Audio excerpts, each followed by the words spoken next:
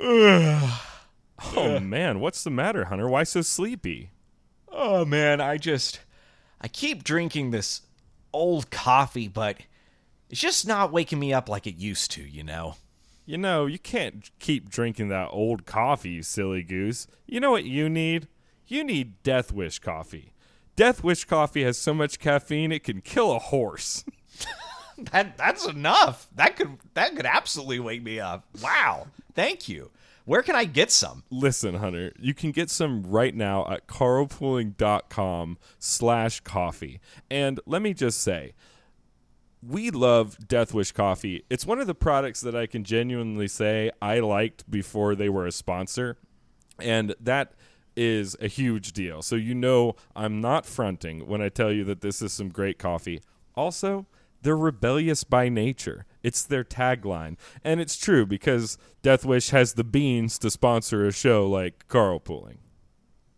Oh, that's great, but I'm pretty tired. Do you think you could just send me the URL so I could just paste it into my browser and I'll get this put over it in with? the show notes. But again, it's carlpooling.com/coffee. And I've got even better news for you, Hunter. This will wake you up. Using our discount code DWCAF10, that's DWCAFF10, our listeners can get 10% off their total order. So you really have nothing to lose. Wake up, be a rebel. Go to carlpooling.com/coffee right now and score yourself some Death Wish coffee at a great price. Death Wish, it might kill a horse. With discounts like these, you can't afford to sleep through them.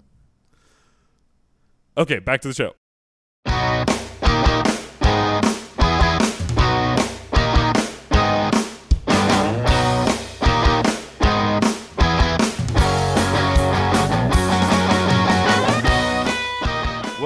Welcome, one and all. Welcome once again to the greatest and last show on earth. It's been a long haul out here in the podcast wasteland apocalypse, but Carlpooling is still broadcasting on one radio station, the only one, the internet. Also, this week I felt even more post-apocalyptic than normal, Hunter, because we got to drive some tanks this week. That's right. Yeah, a real life tank. That's right. And this is a shameless plug because we're a shameless show. And that is that we have taken an image of that and made a new T-shirt that's live on our merch store right now. It's the Carlpooling Frontlines T-shirt with Hunter and I in a tank. If you already liked having my face on your body as you go about your day, you're going to like it even better when you have my face emerging from a tank on your body. It's a great look. And Hunter's also there, which isn't really a selling point, but hopefully you'll look past it. It hurts so much. Well, we have a great show today, and we're on the clock, so we're not going to waste any time. We're going to jump right in. We are joined by a very special guest today. He is a contributor to the Daily Wire. He is an award-winning film critic, and he is the host of the Hollywood and Toto podcast, where he discusses film and free speech and their intersection and a ton of interesting things. Christian Toto, thank you for joining us today. Oh, my pleasure. Happy to be here. Excellent. Well, I've got a lot of questions for you because this is probably but just by happy coincidence, the biggest week for the topics of film and free speech in modern memory. So it's been a real whirlwind. But just before we dive into that interview, as is our wont, we must take a moment, a pause, and lampoon the silly liberal fruitcakes that make June so weird. Hunter, please present to us the roadkill. My pleasure. You guys have obviously heard of this guy, Ibram X. Kendi. You probably have heard how he said racism is required to fix racism today and a bunch of other strange things about discrimination. Well, he's got a new edit to his book. This is super exciting, and he has erased the infamous solution to past discrimination in his new book. Just for clarity, if you remember, this is kind of the old quote that he was going with. This is just beautiful. The only remedy to racist discrimination is anti-racist discrimination. The only remedy to past discrimination is present discrimination. And the only remedy to present discrimination is future discrimination. Well, you guys may not have understood the point he was trying to make in that. And so he's clarified that now in his updated book. Here's how it reads. The only remedy to negative racist discrimination that produces inequity is positive anti-racist discrimination that produces equity. The only remedy to past negative racist discrimination that has produced inequity is present positive anti-racist discrimination that produces equity. The only remedy to present negative racist discrimination toward inequity is future positive anti-racist discrimination toward equity. And what does it have in its pockets is precious is kind of where that all ends. So it's quite the word salad to say the exact same thing he said before that didn't make any sense the first time. So it's That's beautiful. exactly what I was thinking. I was like, how did you add more words and say less? That should be almost impossible. But again, you're a talentless hack. Hold on one second. We're actually getting a call right now from Michael Jordan. He's got a special message on this topic. Michael? Stop it. Get some help. Oh, well, that was... Look, like that. Why can't you be like that, Ibrahim Kendi? Short to the point, everything that we need to know. Beautiful. Get some help. Beautiful. Christian, any thoughts on Ibrahim Kendi to share with the class? He actually made his comments worse. I don't know how you could, but he did. He did it exponentially. So in a way, I applaud him because you take a horrible, terrible, hated statement and you actually make it worse by tenfold. And that takes some kind of skill set. So good for him. Yeah, you know what? That's a real anti-racist, positive racist glass half full for Ibrahim Kendi there. That's look, this is why we need guests on the show, Hunter, because you and I are horrible people, and somehow Christian managed to say something nice about that, which is I think that VP Harris might talk about that as well, but she would add some Venn diagrams. Yeah, more exciting. Yeah, just between Venn diagrams and buses and how much Pete Buttigieg loves trains, I truly feel like we're in like the remedial kindergarten era of American politics. All right, well, Hunter, thanks for that. That was distasteful and nasty as normal. I appreciate you bringing us more roadkill. Got you covered. And remember, if you, I'm gonna be this guy now. Remember that if you are picking up roadkill on the side of the road and you don't want to get any on you, the carpooling logo windbreaker is made of mostly neoprene and wicks away the smegma from different types of roadkill. All right, Hunter, we have to talk for a minute about private internet access. Now, PIA is my favorite VPN. Have you ever used one before? Oh yeah, they're great. Excellent, Jamie. My parents met on a VPN. Well, I'm not at all convinced that that's relevant, but let me tell you this.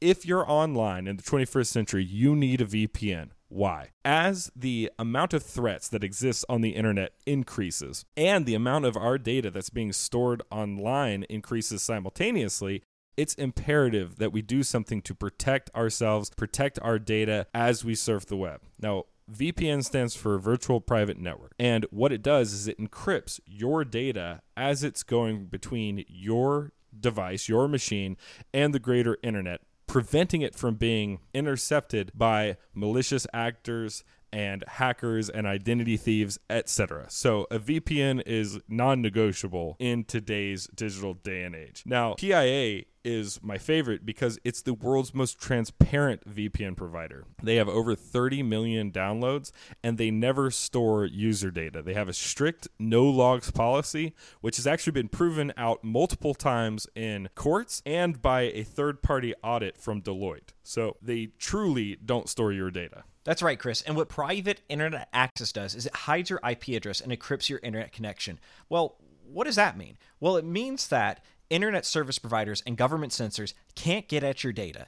If you're saying something that you don't want them to look at, even if it's just your business, there's no reason for those nefarious actors to have any view into your data or what you're doing on the internet. That's your data, protect it. That's right. And private internet access also comes with loads of entertainment benefits. The VPN is compatible with all of your major streaming platforms, so you shouldn't experience any issues running Netflix or Hulu or whatever streaming entertainment device you want to use. Plus, it's one of the few VPNs that supports P2P, that's peer-to-peer file sharing. So this is a huge benefit for power users. Not only do you get the benefit of using any streaming service, you can also use it with any operating system. We're talking Windows, Mac OS, Android, Linux, iOS. Use different operating systems? Not a problem. Have an Android phone and want to use it on your Mac? Not a problem. And what's even better than that, you can have an unlimited amount of devices use it at the same time. That's right. And carpooling has the best deal for you today on PIA, on getting a VPN, securing your data. For just $2.03 a month, you can start protecting yourself online and your family online. That's 83% off the sticker price for private internet access. So act now. You get that great price plus 4 months free, and you really have nothing to lose because private internet access offers a free 30-day money-back guarantee as well as 24/7 support. So you are definitely going to either be pleased with the product or not be out a single dime, but I know that you're going to love it. You're going to want to keep it. Private internet access has a great VPN. Carpooling has a great deal for you. Support them. Support the show. Go to carpooling.com/PIA right now to take advantage of this great deal. Again, that's carpooling.com/PIA. Snag a VPN. Protect yourself online. Support them. Support the show. And we will really appreciate it. All right, let's get back to the episode. Christian, I've got a bunch of questions from a couple of different angles. And I know Hunter has recently just read your book, and I know he's got some questions about that. But I want to start with just the giant elephant, male elephant wearing a dress in the room. What is a woman? Twitter, Elon Musk. What is your takeaway having about a week to digest some of this? How would you describe the past week? You could say it's a cluster, you know what, for starters. There you go. You could also say it's really indicative of the times we live in, the perils, the heroic finale, the fact that there's so many people who are really actively working against free speech in our culture. And it's not just a couple of yahoos on the web. It's major media organizations. It's, where is the ACLU during all these kerfuffles? Right. I mean, gosh, when I grew up, they were the group to fight back and to fight for free speech, and they are almost non-existent. As a reporter, I've actually reached out to them on a couple of free speech stories, I think once or twice, and they just don't respond. They don't care. They don't want to be in this conversation, which is just shocking. But yeah, it's a big story. It certainly started poorly because it looked like the Twitter was going to throttle the movie, ban it as much as possible, make sure that no one could see it.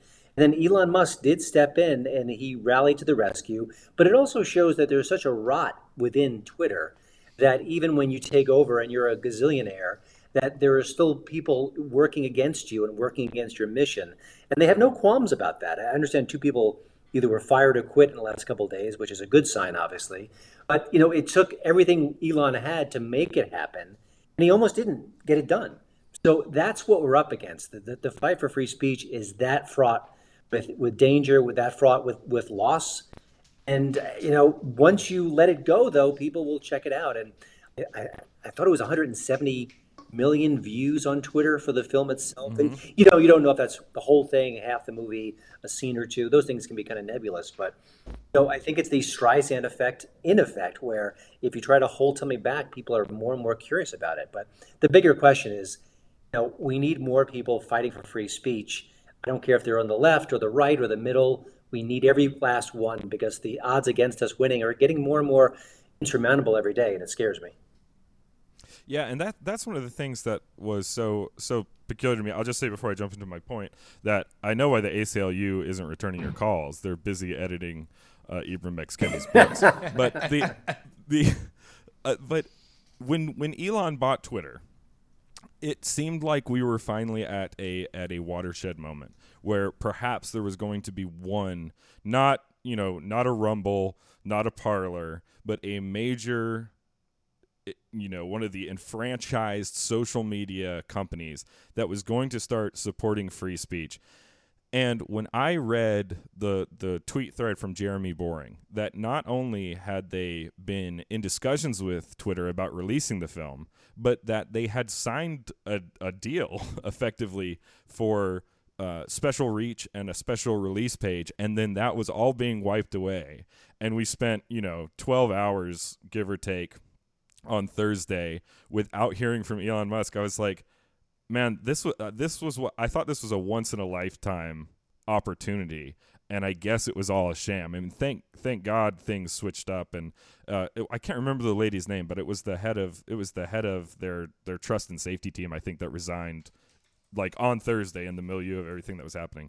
But I was so disheartened by what happened, and then even when he replied, his reply was like, well, we're still not going to honor the deal. We're still not going to completely unthrottle the film. And it really wasn't until he retweeted it that I was like, okay, there are things moving against this machine. But you're absolutely right.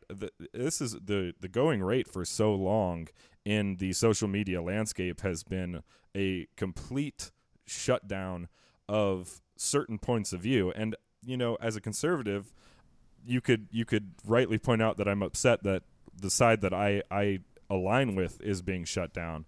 But even more fundamentally, if you don't allow conversation to flourish in a free society, you actually kill progress as well as conservatism, because we can't move forward in a positive direction without testing out our ideas in the free market. And so it was a dark day on Thursday, to say the least. I thought we were sliding back into, the 2021-22 status quo. If this was a movie about the joys of drag queen bingo, and it was throttled and censored and kicked off, I'd be just as angry, because I don't want art to be throttled and censored and kicked off.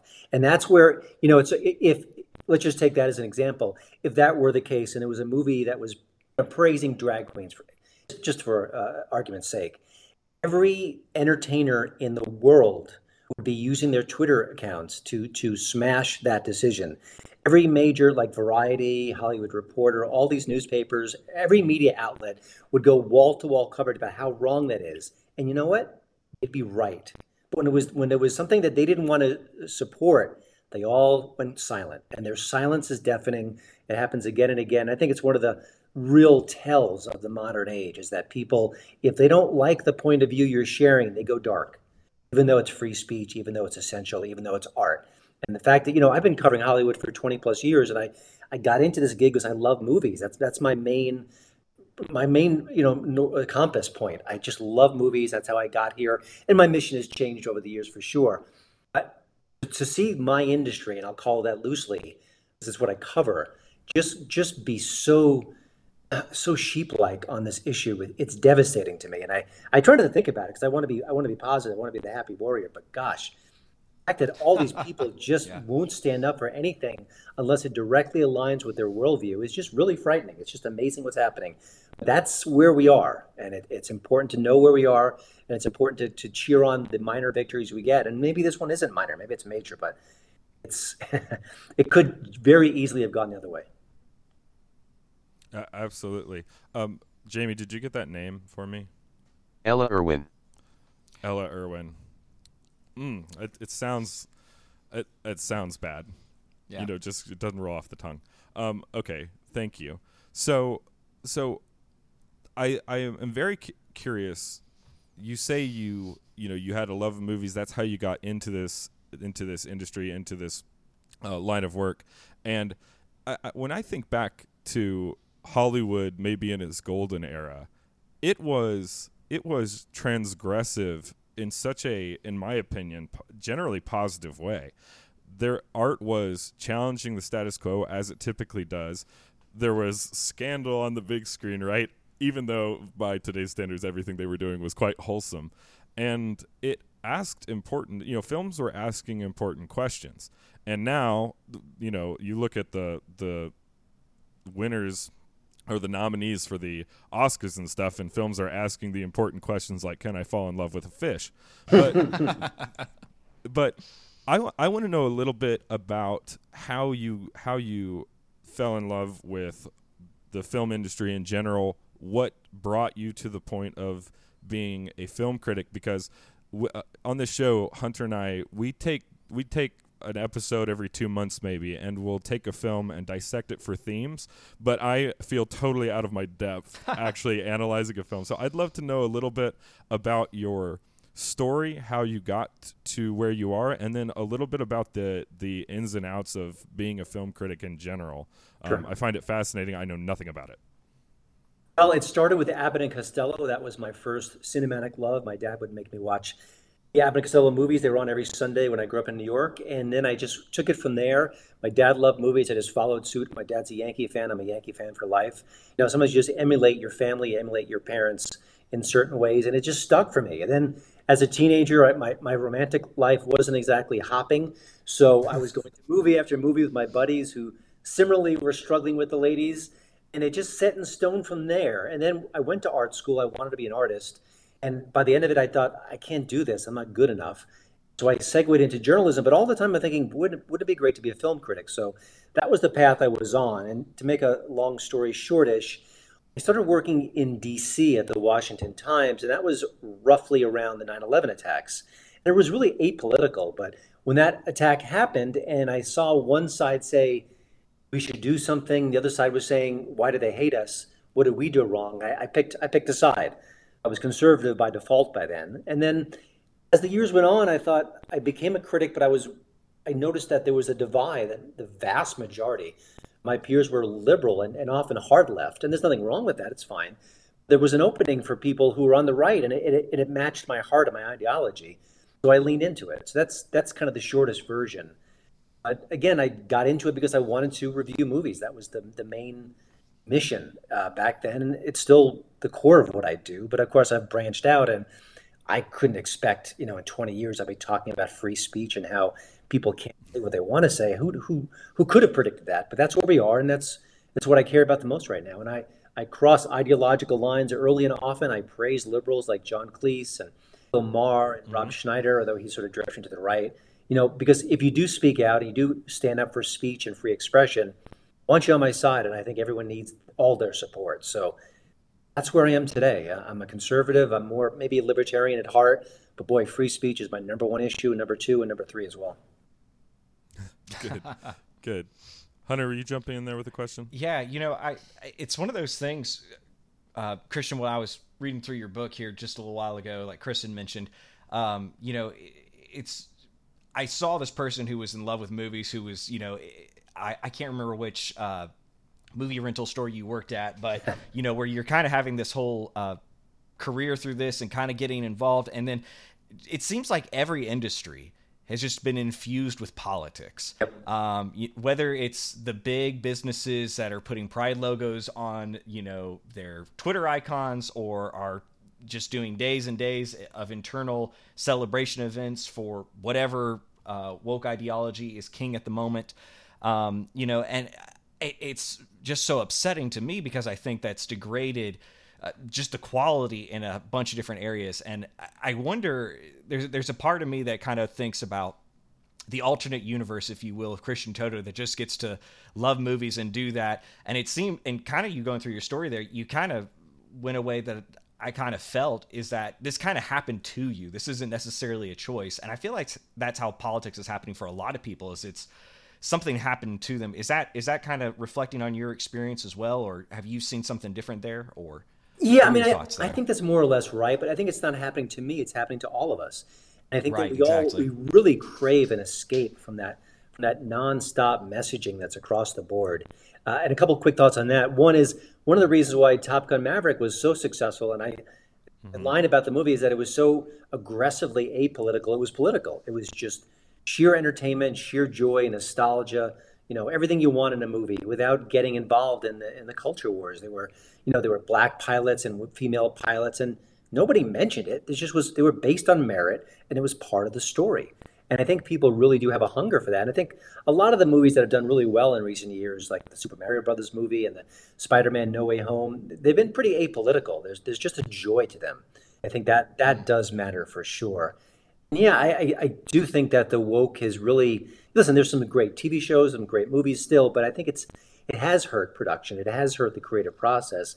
Because often you'll be watching a movie and all of a sudden it stops cold to deliver a lecture, or certain characters can't behave in certain fashions because it wouldn't be woke to have them do that. So it becomes predictable, it becomes staid, and I think this is most prevalent in comedy. My gosh, watching the late night shows, telling the same jokes and looking for the clapter.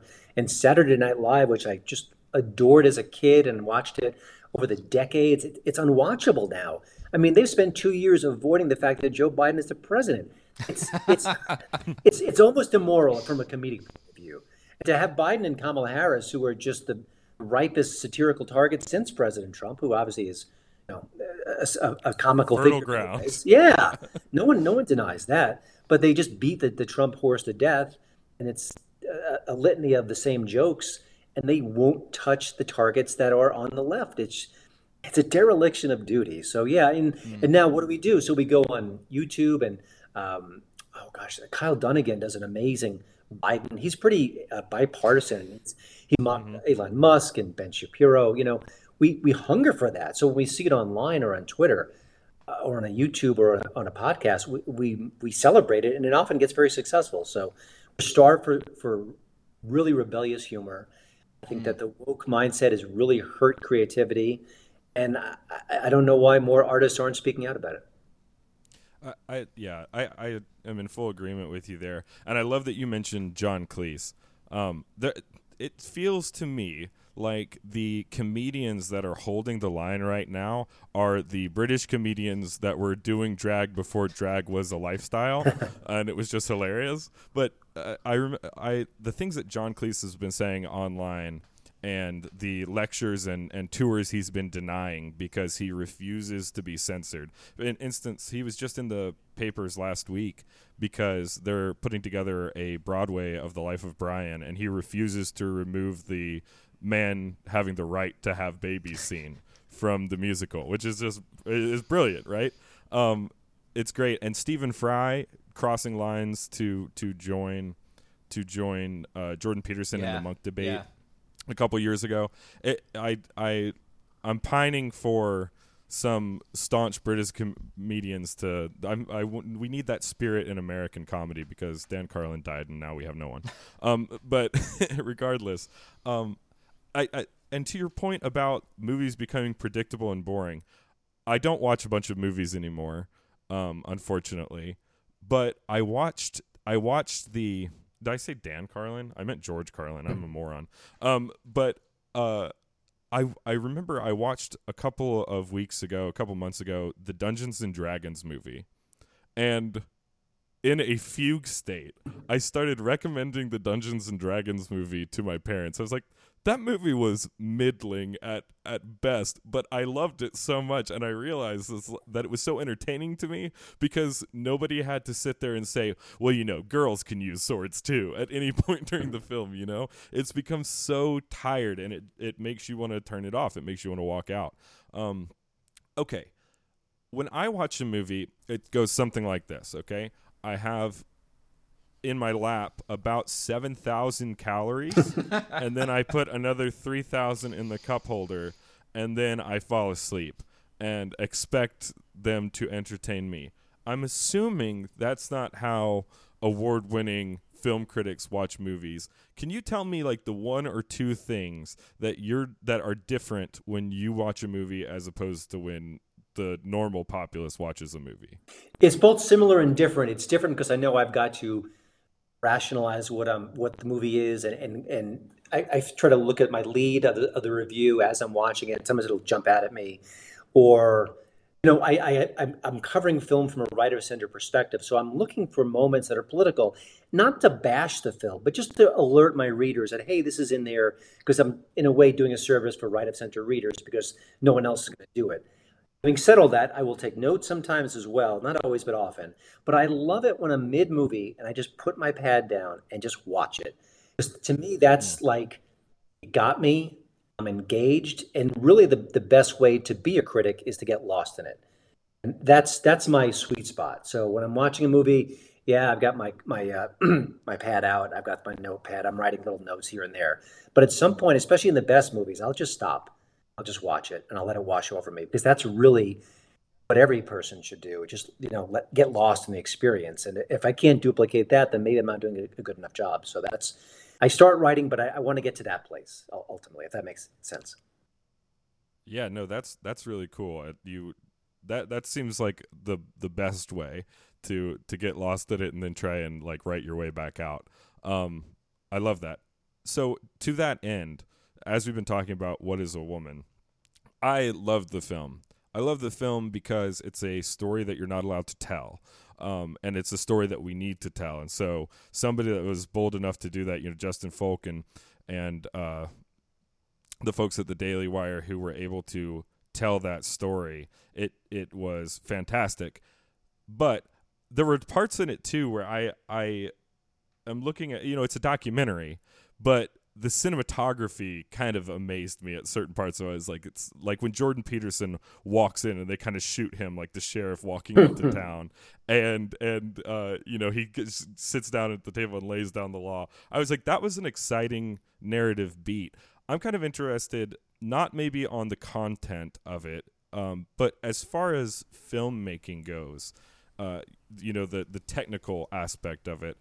What did you think about What is a Woman? How did it hit? What did it do well? Do you have an opinion on that?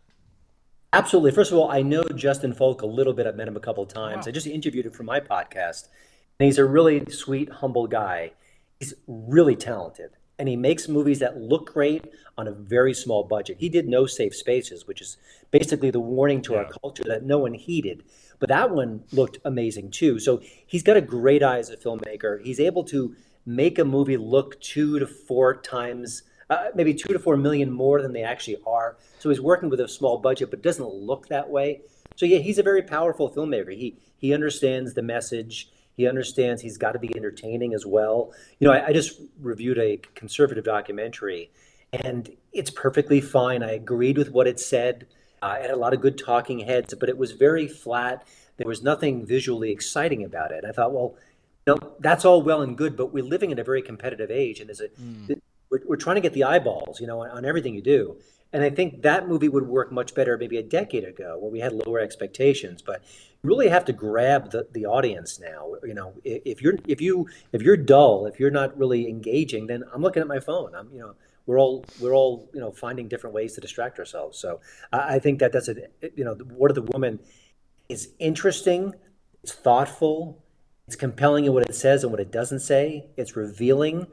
And I think that I spoke to Justin about Matt's approach, Matt Walsh, the host, your guide through this story. Mm-hmm. And it was so stoic and so simple. And he wasn't yelling at his interview, guests. He was just asking basic questions and letting themselves get tied up into knots with their answers or non-answers. I mean, what an amazing approach. So, and by the way, Justin is working on a new project. I've spoken to him twice recently, off air and on mic. He won't tell me what it is, but he's hinting it's a big one. So, this is the guy who knows what he's doing, is able to tell these really complicated stories. And he's not afraid to go there. And I would imagine, traditional Hollywood will not use him anymore because of what he does. But what a loss, because I think many film studios are spending way too much money and losing cash because the budgets are so big. You need Justin Folk in there kind of saying, okay, here's how you cut corners. Here's how you make this money stretch as far as possible. You need those voices to save some cash and get your profit going. But they won't listen, and it's to their detriment because he's a great filmmaker. Yeah, I felt the same way. I actually listened to your interview with Justin. I guess it was on your podcast last week or maybe a couple days ago. But I thought his answers to a couple of those questions were so interesting, especially the one piece of takeaway that I really kept with me was when he was talking about him coaching Matt, because one of my questions, as a novice watching the film, is how much of this is just Matt being Matt Walsh, I love you, don't take this too seriously, but whatever special kind of autism allows you to walk into that room and sit there and just watch people burn in front of you and not move it, not flinch. But I love what he said, that he was coaching Matt on, hey, we've got a hour and a half to tell this story. We don't have to put a button at the end of every scene. Mm-hmm. We can build this narrative as we go. And that hit me like a ton of bricks, because I was like, that's exactly what the film does. It's you could end every interview with a mic drop here, but there's this build and this narrative, and I was thinking about how would you even go about doing that in a documentary style, because you can't control what people are going to say. You can't guide the plot along. You have to find the plot. And I was like, wow, that takes a true talent from a directorial perspective to be able to tell that story over 90 minutes in a way that has rising action, falling action, resolution, right, in that time frame. I was like, it really made me respect the work of the film even more once I had listened to your interview there. And he also said that whatever he's working on next is going to be big, like What Is a Woman? And I got pretty giddy. I wanted to just email him immediately and be like, okay, but you can tell me no one listens to Carl Pulling. Just between the two of us, that's all. Yeah, I mean, but isn't that interesting? I mean, wouldn't you like to get to know a filmmaker who tackles projects like that, controversial themes, stories that make you talk? And I think it speaks to his maturity as a storyteller, that he has the confidence to hold back, and to say, no, I'm building something. I'm building there's a lot of puzzle pieces here, but I got to snap into place the right way. That's not easy. And that doesn't, there are some very talented 20 somethings, but I would think you maybe need a little more experience in life to understand the patience that requires. And also, like I said, we do live in this instant gratification age, and maybe the temptation is to do that killer hook in every scene, but no, you don't need. If you put the story together, it all falls into place, and it really does. I feel a little fearful when I write about it, when I talk about it sometimes, because I don't want to get canceled. I try to do it in a very mature way. I don't hate trans people. I don't wish anyone ill. But I do draw a line when it comes to children. And I think this is a really significant issue. I think that's what this film is going for, and so I have no hate in my heart, and as a solopreneur, I do worry about these issues as well. I'm not, Ben Shapiro can take a lot of slings and arrows and come out stronger. I'm not Ben Shapiro, so but I also, should I avoid talking about this entirely? That feels wrong too. Yeah. Well, that's a question that we really struggle with here on Carl Pulling too, because, I work a 9 to 5 until my boss listens to this. And then, and then I'm going to be hat in hand walking around asking other folks for a job. But there's a line to draw between we need to ridicule and use humor as a lever in this fight against ideologies that do not deserve to see the light of day. Not that we are against people saying what they believe, but if what you believe is that it's acceptable to carve up the bodies of little kids because they put on a dress one day, well, I'm going to use every weapon in my arsenal to combat that idea, right? But it's not motivated out of a place of hatred or any ill will. In fact, as we talk about this show on a lot, as a Christian conservative, I don't think I'm loving you. I don't think I'm actually being loving towards you if I wave at you while you walk your way to hell. And I don't mean that just from a sinful place. I mean, you can have hell on earth. You even look at Candace's show today, where she showed some of the pictures and some of the complications that people are having with these surgeries. You look at the lifetime suicide rate.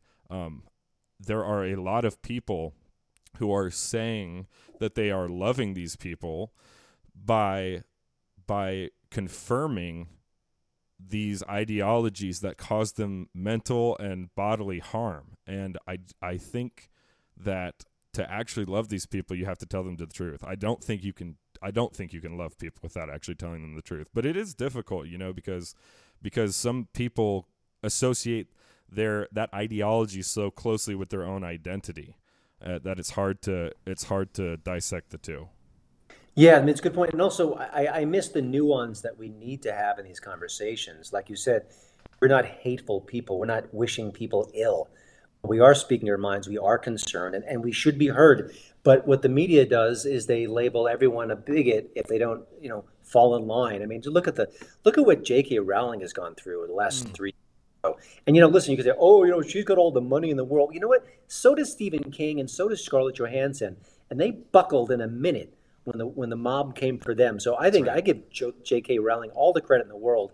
What we need is for more people to stand up. And honestly, the people like J.K. Rowling, they can suffer the slings and arrows better than us because they've got a fallback. Because if their career goes away, they just lean back into their pile of money and they can survive. And good for All them. that wand They've money. earned it. Yes, right.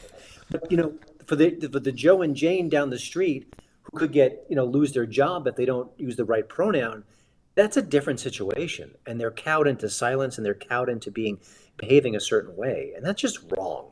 So all these stories really are interconnected. And the one thing I often try to say in any public forum I get is that woke is BS. Woke is about power and political strength. It is not about making the world a better place. It is not about care and compassion. It's not. And you can disprove it in a heartbeat because Morgan Wallen, the country singer, was almost lost his career because he used the N-word against someone who was not black in private.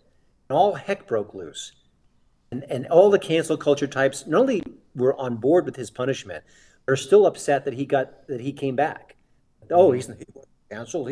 Well, guess what? Hunter Biden used the N-word numerous times, among other horrible actions. I know he's a drug addict.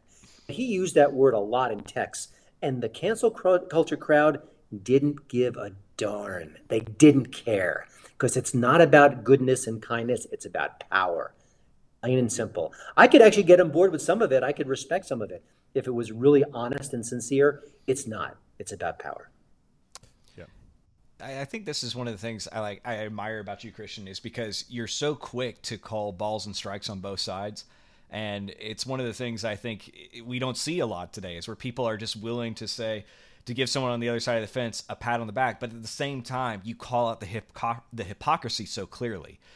You take the time to show where hey, both of these things are happening on both sides, Here's what happened on the right side, and look at the blowback. Look at what happened on the left side, and there was no blowback. And I think you just clearly do that so cleanly for people, and there's that genuine spirit that you actually care about people on both sides and about making sure that, hey, this person did something right. We need to support and love them. And I think that's a good message and heart that more conservatives can take to heart, that it doesn't necessarily hurt your message to say, hey, this person is bringing out my views and is saying the things I want to say. Who cares if they're across the aisle? They are with the right ideas. But at the same time, making sure people see this double standard throughout society. That's nuance. That's difficult. That's hard to communicate to people. But I think it's something we desperately need, just given where we're at. My secret to that in part is that my wife is a Bernie bro. That's perfect. And she keeps you in check, huh? Well, the 2016 election didn't go well in our house, and yeah. so I have some of the scars from that still. But yeah, I mean that does put things in perspective, and as much as I want to get tribal, I keep that in mind. And yeah, I know you're right. I want to be, I'm an art major turned journalist, and I want to be trustworthy. And I think there are voices on the right who just go with every right-leaning cause, no question asked. I'm not going to mention names. It happens, and I've probably done it myself, honestly. But you do have to be a little bit more honest, a little bit more discerning if you want to gain the trust of people. And that does matter. And I think if you just kind of, if you wave the flag of your party nonstop, I think it's hurting the country. I mean, we're seeing so many stories now where the Biden administration is just doing terrible things. And the left doesn't care because it's their team. And I'm sure if the right were doing some of this, there's elements of the right that wouldn't care. And that is just as damaging as possible. And that's what scares me. It kills our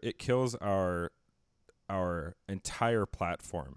If we're positioning ourselves, maybe not as Republicans, but as conservatives, as being the side that's going to tell you the truth, even if it's the unpopular truth, and that's our main thrust. Because it is. I mean, when it comes to the climate science, we're the ones that are saying, hey, look at the data on nuclear. Why are we not in nuclear with both feet, And when it comes to the trans ideology, we're telling the truth about gender. When it comes to the economy, we're telling the truth about redistribution and how it's been tried and how there's a pretty tall cheerleading pyramid of dead bodies in Russia somewhere that can prove it.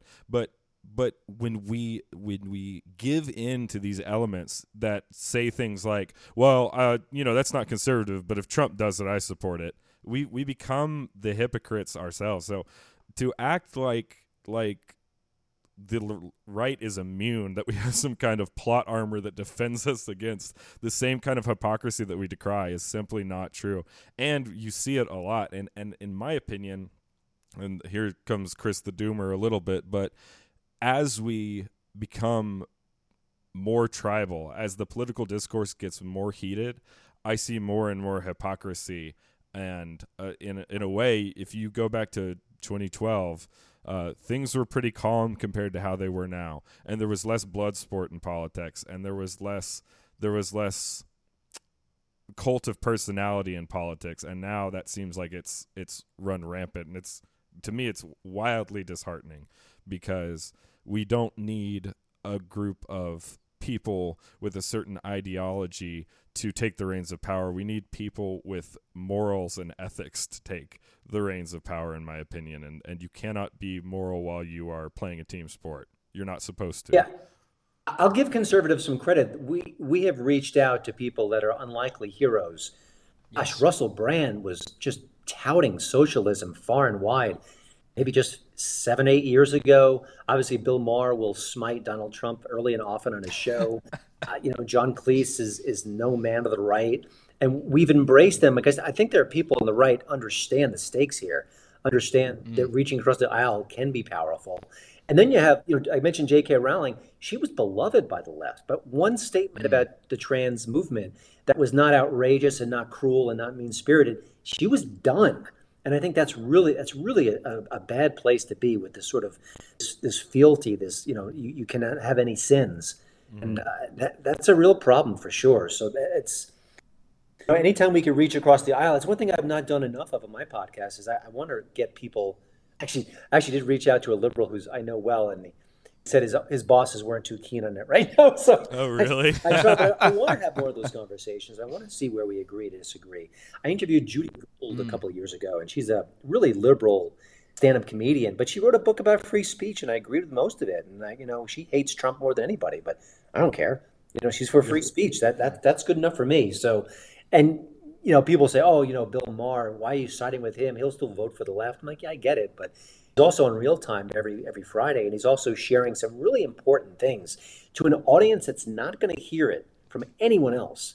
That is very powerful, because if you turn on MSNBC, it is a clown show on steroids, but no one is hearing views that are challenging or difficult or just counterculture. And that's what we need right now. And so I think one of the perks of being conservative is that I can't help but be exposed to all the left's ideas. I see it on Facebook, on Twitter, in the mainstream news. So I hear it, I'm ready for it, I can counter it, I can debate it. My friends on the left, they are hopeless. I lost my best friend a couple of years ago because I was arguing about that Governor Cuomo was not the best governor in the country, and that the Russian collusion hoax was a hoax. He hung up at me. He said, I can't take this anymore. I haven't spoken to him since. I didn't hang up with him. I didn't want to end that conversation. I didn't want to end that friendship, but he did because he disagreed with me. And I was right as rain on both, but that doesn't even matter. I could have been wrong. Right. He couldn't take it. He couldn't take it. A very, very dear friend of mine just mentioned to my wife that he had to unfollow me on Facebook. He couldn't take it anymore. I'm pretty gentle on Facebook. And what I do is I share extreme examples of media bias because I want people to know what's going on with the culture. He couldn't even take that. Like, we're good friends. He couldn't handle it. He couldn't handle a slight opposing view. Not a good place for us. No, it's sad, and there's no nuance. There's no people wanting to see, what the other person has to say. There's no dialogue.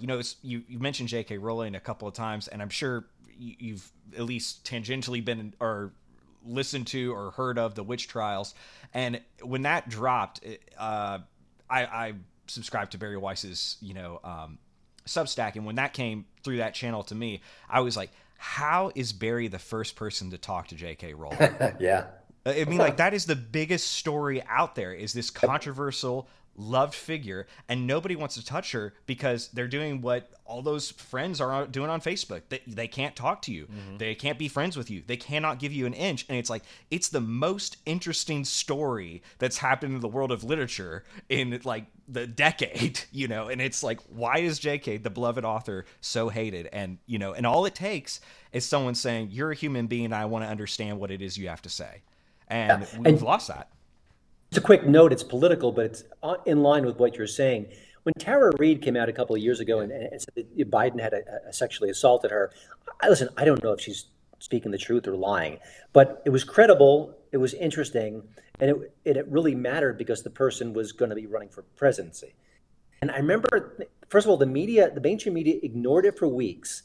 And I think it was the first person who had a sit-down interview with her was Megyn Kelly. Now, this is before Megyn Kelly had her own radio show, her podcast. Megyn Kelly is flying high right now, but she was between gigs, and basically she had a YouTube channel. She got first crack at Tara Reid because no one else would talk to her. Because if it was about Trump, there would be 1,000 journalists lining up. But because it was about Biden, they ignored her. That's where our culture is. It's terrible. And again, I don't even know if she could be full of malarkey. I have no idea. I do think she had some thoughts and she had some background to back it up.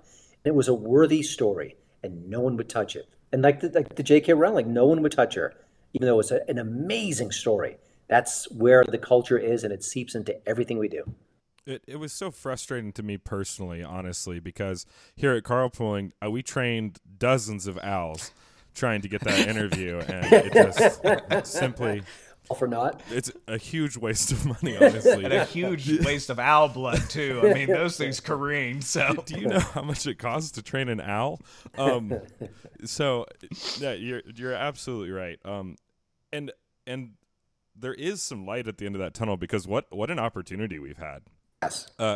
For people that are proponents of free speech to actually tell interesting stories that people that are possessed by their ideology by definition can't tell right now. So, okay, doomer turning to gloomer. There is some hope at the end of this tunnel, which is that the counterculture, the cutting edge, the cool kids are playing the free speech game right now, as they typically always have been, because the tyrannical force that tells you what you can and cannot say will always be square. So that there has been some amazing stories told, some amazing art created out of that, like the witch trials, like What Is a Woman? Okay, Christian, I know we're almost out of time. I need you to turn from being nice guy Christian into harsh film critic Christian for just a second. My favorite movie of all time is the newer Count of Monte Cristo with Guy Pearce and is it Justin Casvale? Jesus. He played Jesus in The Passion of the Christ. His last name is impronounceable. Okay, there you go again. You're doing great. You're already correcting me. Yes, Jim Caviezel. Roast me. Why do I have bad taste? Are you familiar with that film? No, I don't know if I ever saw it, but I'm not gonna. I don't really rail against anyone for their tastes. Oh man. I mean, at the end of the day, listen. If you think The Simpsons is terrible and you think that Mac and Me is a work of art, maybe we'll have a conversation. But this is the ultimate subjective art form, and I disagree madly with my fellow critics a lot, and I don't care unless they get uber political and they let that overshadow their reviews, which I think is not cool. But yeah, I mean, I think that's part of the fun, is that we often, my favorite movie is Raising Arizona. Is that the greatest movie of all time? Of course not. It's not in the top 1,000. It spoke to me. It means something to me. It's one thing I could watch 1,000,000 times over and still laugh and smile. So yeah, that's why I got into this game, because movies matter to us. We fight about them. We argue. We commiserate. We quote lines. These are all wonderful things. And I think when there's a cultural story there that matters, it's even better. My dad's favorite movie was Shane. It's a Western. And it's about being a man. It's about sacrifice. It's about honor. It's so many things wrapped up in one, and it's a wonderful film. It's not just a movie. I mean, for me, it's everything. I mean, it's my dad's favorite movie, so that means a world to me. I was going to name my son Shane, but it's his middle name. My wife stepped in on the she flew a flag down. But I mean, just that Bernie one. Shane. That's right. No, just kidding. So these things are important to us. You know, I'll post a review of an older movie from the 80s or 90s, and I'll get lots of comments, and people go back and forth.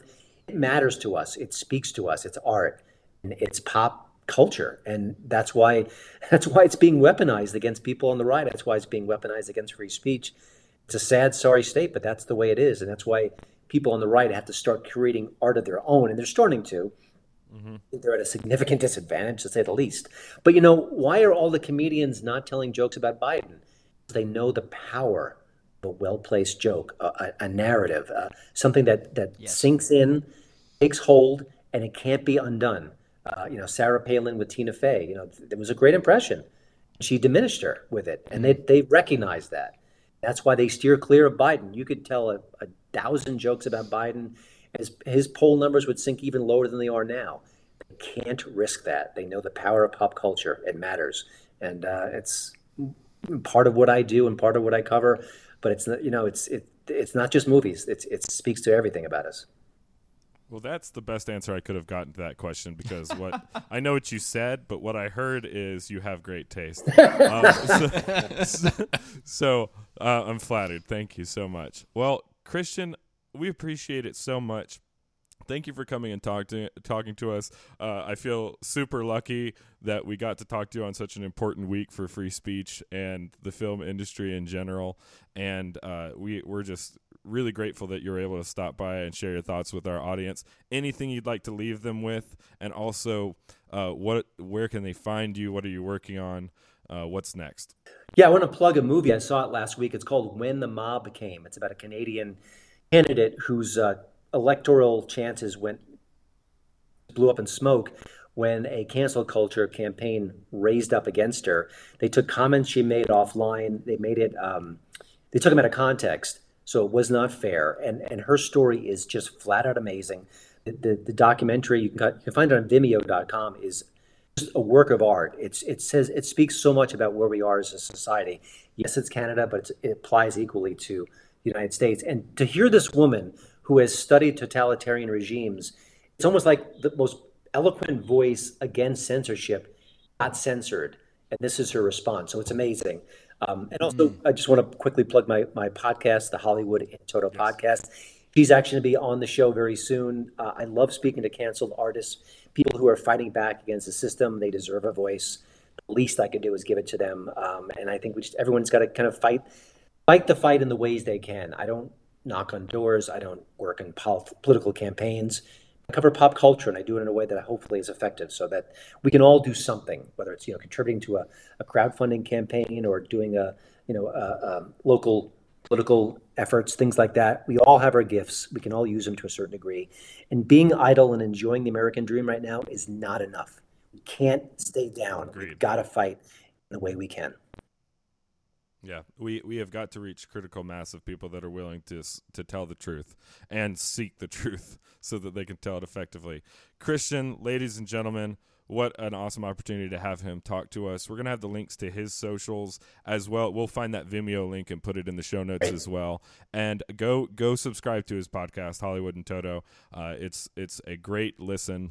And he gets really cool, really interesting guests and perspectives on, so we couldn't recommend it enough. All right, gang, if you haven't, go like and subscribe to the show right now. If not, I know where you live, and I'm a conservative that lives in the South, so you know what that means. Is it a threat? Legally, no. But You're going to bring in baked goods? Also, come on. Yeah, exactly. Yeah, exactly. Cookies. Exactly. Would be upsetting if anything happened to this pumpkin pie.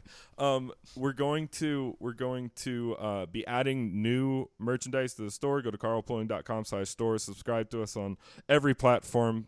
You guys know what to do. You can follow the show at Carl Pulling on all of the social media. And remember, if you are on Twitter and you tweet something and all of a sudden the retweet button is grayed out and you can't comment or like it, you might be a clip from Matt Walsh's and Justin Folk's immense documentary, What is a Woman? And if that's the case, you should certainly go get tested.